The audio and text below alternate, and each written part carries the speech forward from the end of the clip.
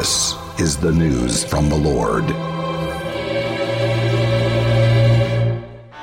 Hello, America. This is Jeffrey Lord with another edition of the Did He Really Just Say That? The Word of the Lord.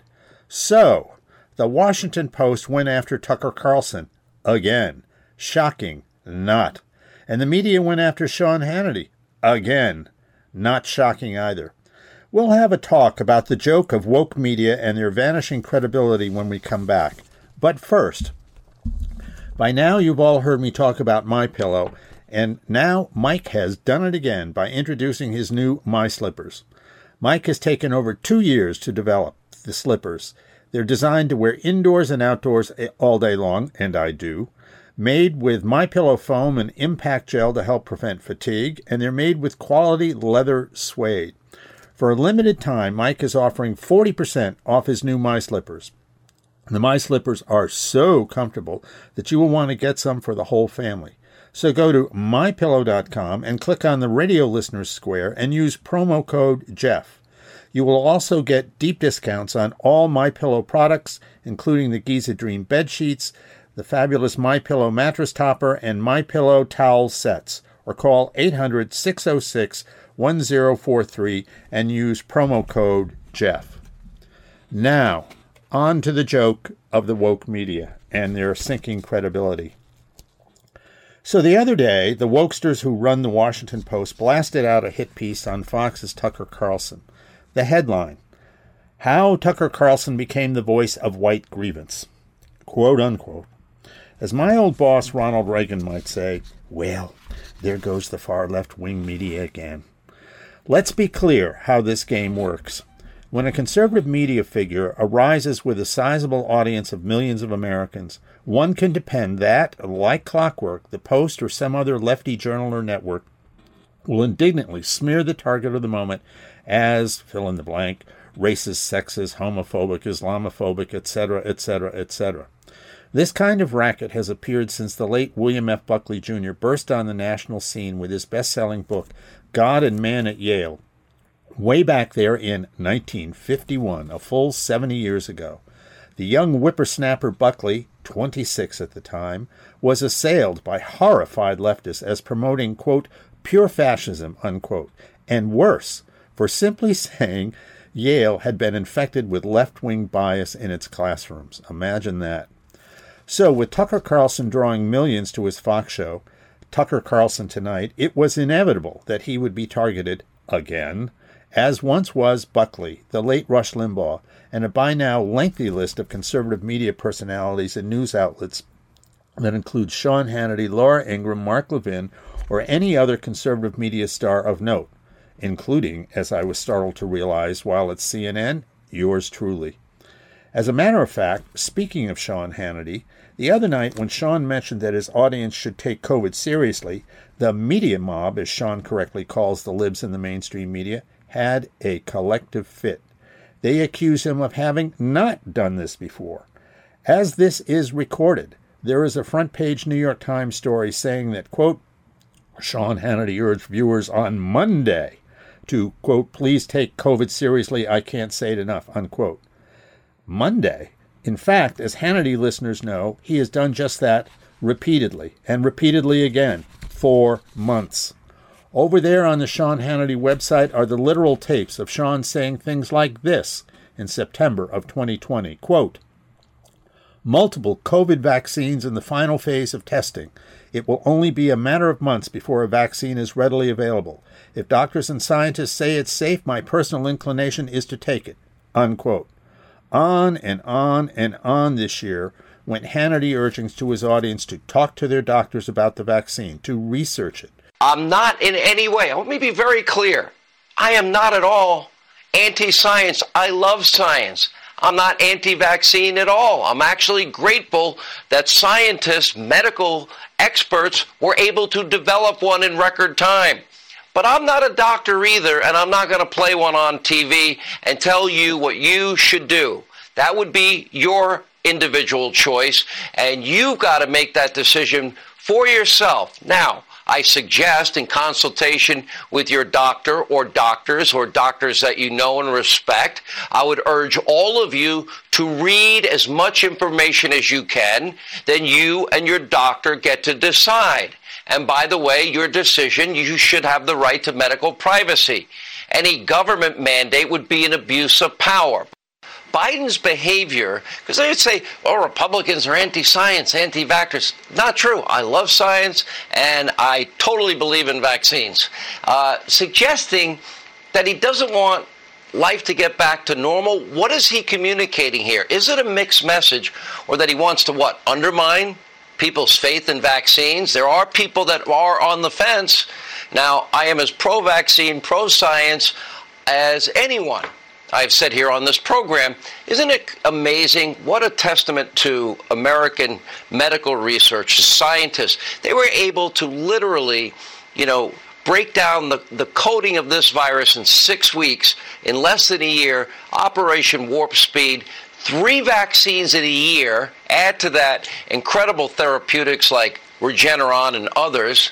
But the one thing I tell people, I believe in medical privacy. I believe in patient-client privilege and privacy. I'm not a doctor.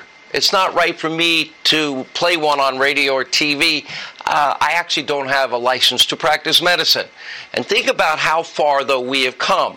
Biden, Fauci, Psaki, all have said that vaccines would put us on a path back to normalcy, which everybody's dying for. Biden said masks only for the first 100 days of his presidency, but here we are. And what the hell is with the mixed messages? Do you somehow lack faith in the vaccine that you have had since January?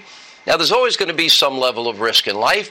There was risk before the pandemic. There are risks, after the pandemic. That's life. But what Biden is doing is counterproductive. It is confusing people, especially people on the fence, and it's downright ignorant and somewhat stupid. By the way, yes, I'm pro-science and I'm very pro-vaccine. I believe in the science of vaccination. But I'm not a doctor. And I refuse to play one on radio or TV, no matter how many times people demand that I tell people whose medical conditions I know nothing about, who, of course, have the right to make up their own mind, what to do. That's not my job. My job is to give them information, hopefully, that's useful to them. I've been urging everyone to take it seriously, protect grandma, grandpa, mom, and dad, especially if they are not vaccinated. Do your research. Ask your doctor or doctors who know your special, unique medical condition, and I believe in medical privacy, and then in conjunction with your doctors and medical professionals you know, love, and trust, make the right decision to protect yourself, protect your loved ones, and protect innocent people you may be in contact with. Said it time and time again. Can't politicize science nor vaccines. Warp Speed, Donald Trump, it worked. We got 3 of them. We got therapeutics like Regeneron and others, and still mixed messages. I am very pro-science, very pro-vaccine. We can't have politics infecting important medical decisions and affecting our ability to get back to normal and affecting our ability to learn everything we can about the virus, including its origins. All right, let's stick to the science, Senator. I believe in science. I believe in the science of vaccinations. But I'm not a doctor. I've been pressured to tell people what to do. I'm telling people this. I want my audience to live. I don't want anyone dying from this thing. It's dangerous. Take it seriously. I want people, if you have a cell phone, there is a wealth of information, more than you could ever read, available for you to read. Also, talk to your doctor, your doctors that know your personal medical history, your current medical conditions. Consult other medical professionals you trust, and then make the decision in consultation with your doctor. I think that's responsible advice for everybody. And yet this week the media tries to sell the idea that Hannity did this for the first time out of the blue just this week. Bluntly put, and I'll say it out loud, this was a lie. The good news is the effects of doing this kind of targeting of conservative media stars and using the news to push the latest in the left-wing agenda has caught up with the liberal, seriously woke media, and not for the better. Here was the headline on this over at Fox News. Quote, New Gallup poll shows consistent distrust in media, but bump in confidence for police. Only 16% of respondents said they had a lot of confidence in television news, unquote. Only 21% of respondents said they had a great deal, quote unquote, or, quote, quite a lot of confidence in newspapers, while only 16% of respondents reported the same of television news. Only Congress fared worse, garnering just 12%.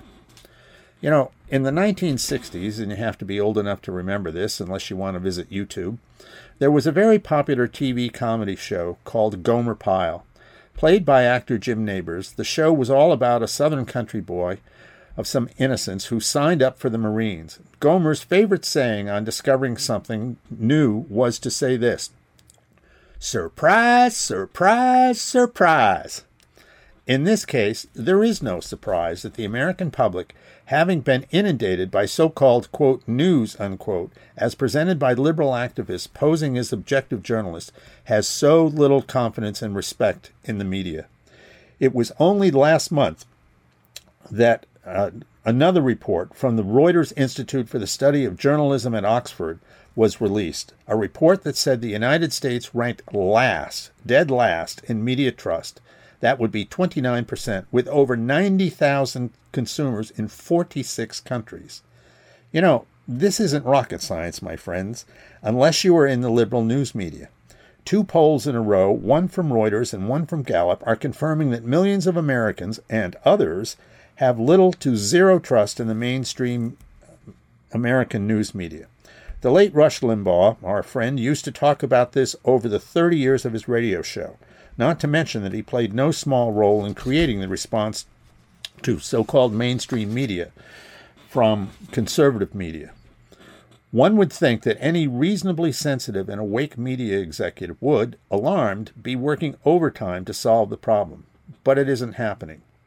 To throw out one example, recall the attention that was generated when, in 1980, an Atlanta billboard company owner, who also owned a single local TV station, announced that he had organized a brand new 24-hour cable news network, suitably called CNN. It was the very first cable news station. The world stared in fascination. CNN began as the very epitome of straight news. If a car ran into a cow, the network reported that a car ran into a cow. There was no sermonizing about the nature of speed limits, the size of cars, or the need for farmers to keep their cows fenced in. It was just car hits cow, followed by the next story, with the next story reported in the same just the facts fashion.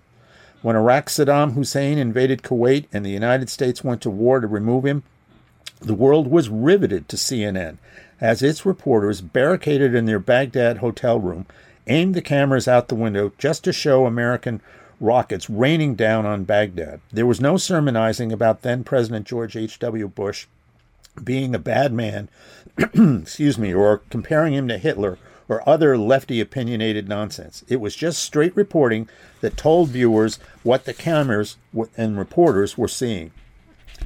Ted Turner would later write this of his idea to create cable news in his autobiography, Call Me Ted. He wanted to create CNN, he said, so that it would do what he called, quote, serious journalism, unquote. And he added, quote, I also wanted to present the news in an unbiased fashion. At that time, some of the evening anchors of network broadcast news, including Walter Cronkite of CBS, were injecting their own opinions into the telecast, and I just didn't like it.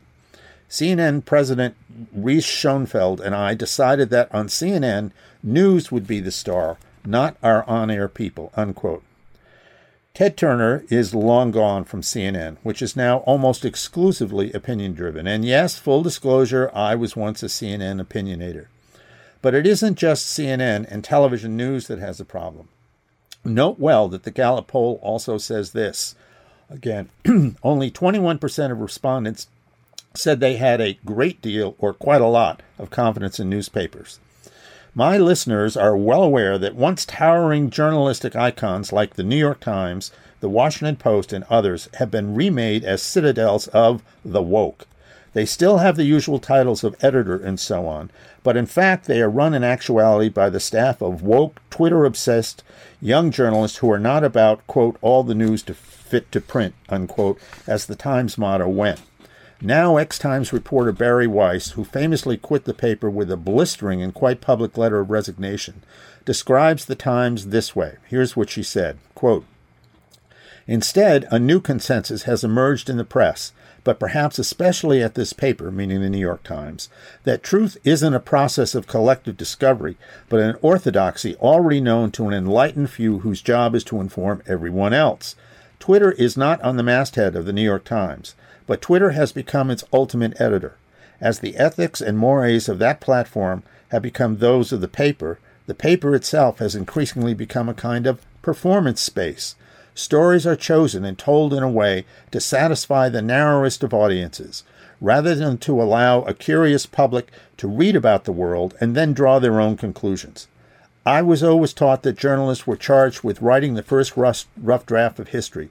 Now, history itself is one more ephemeral thing molded to fit the needs of a predetermined narrative," unquote. Think about what she said and that Times story about Sean Hannity this week. This latest Gallup poll on how the American people view both newspapers and cable news is nothing but the statistical data confirming what Weiss has quite pointedly said. So, let's end where we began, with the Washington Post hit job on Tucker Carlson. No, Washington Post, Tucker Carlson is not pushing your fantasy of so-called white grievance, nor is his audience filled with white supremacists.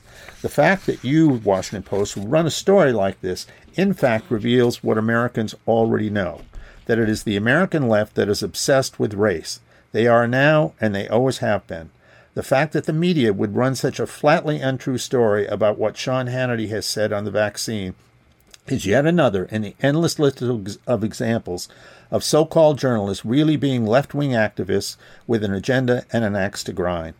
The fact is that if the liberal media were a boat, it would be the Titanic, and Americans get in their bones that woke media is a joke media, and they are rapidly abandoning ship as the woke media's credibility slips beneath the waves.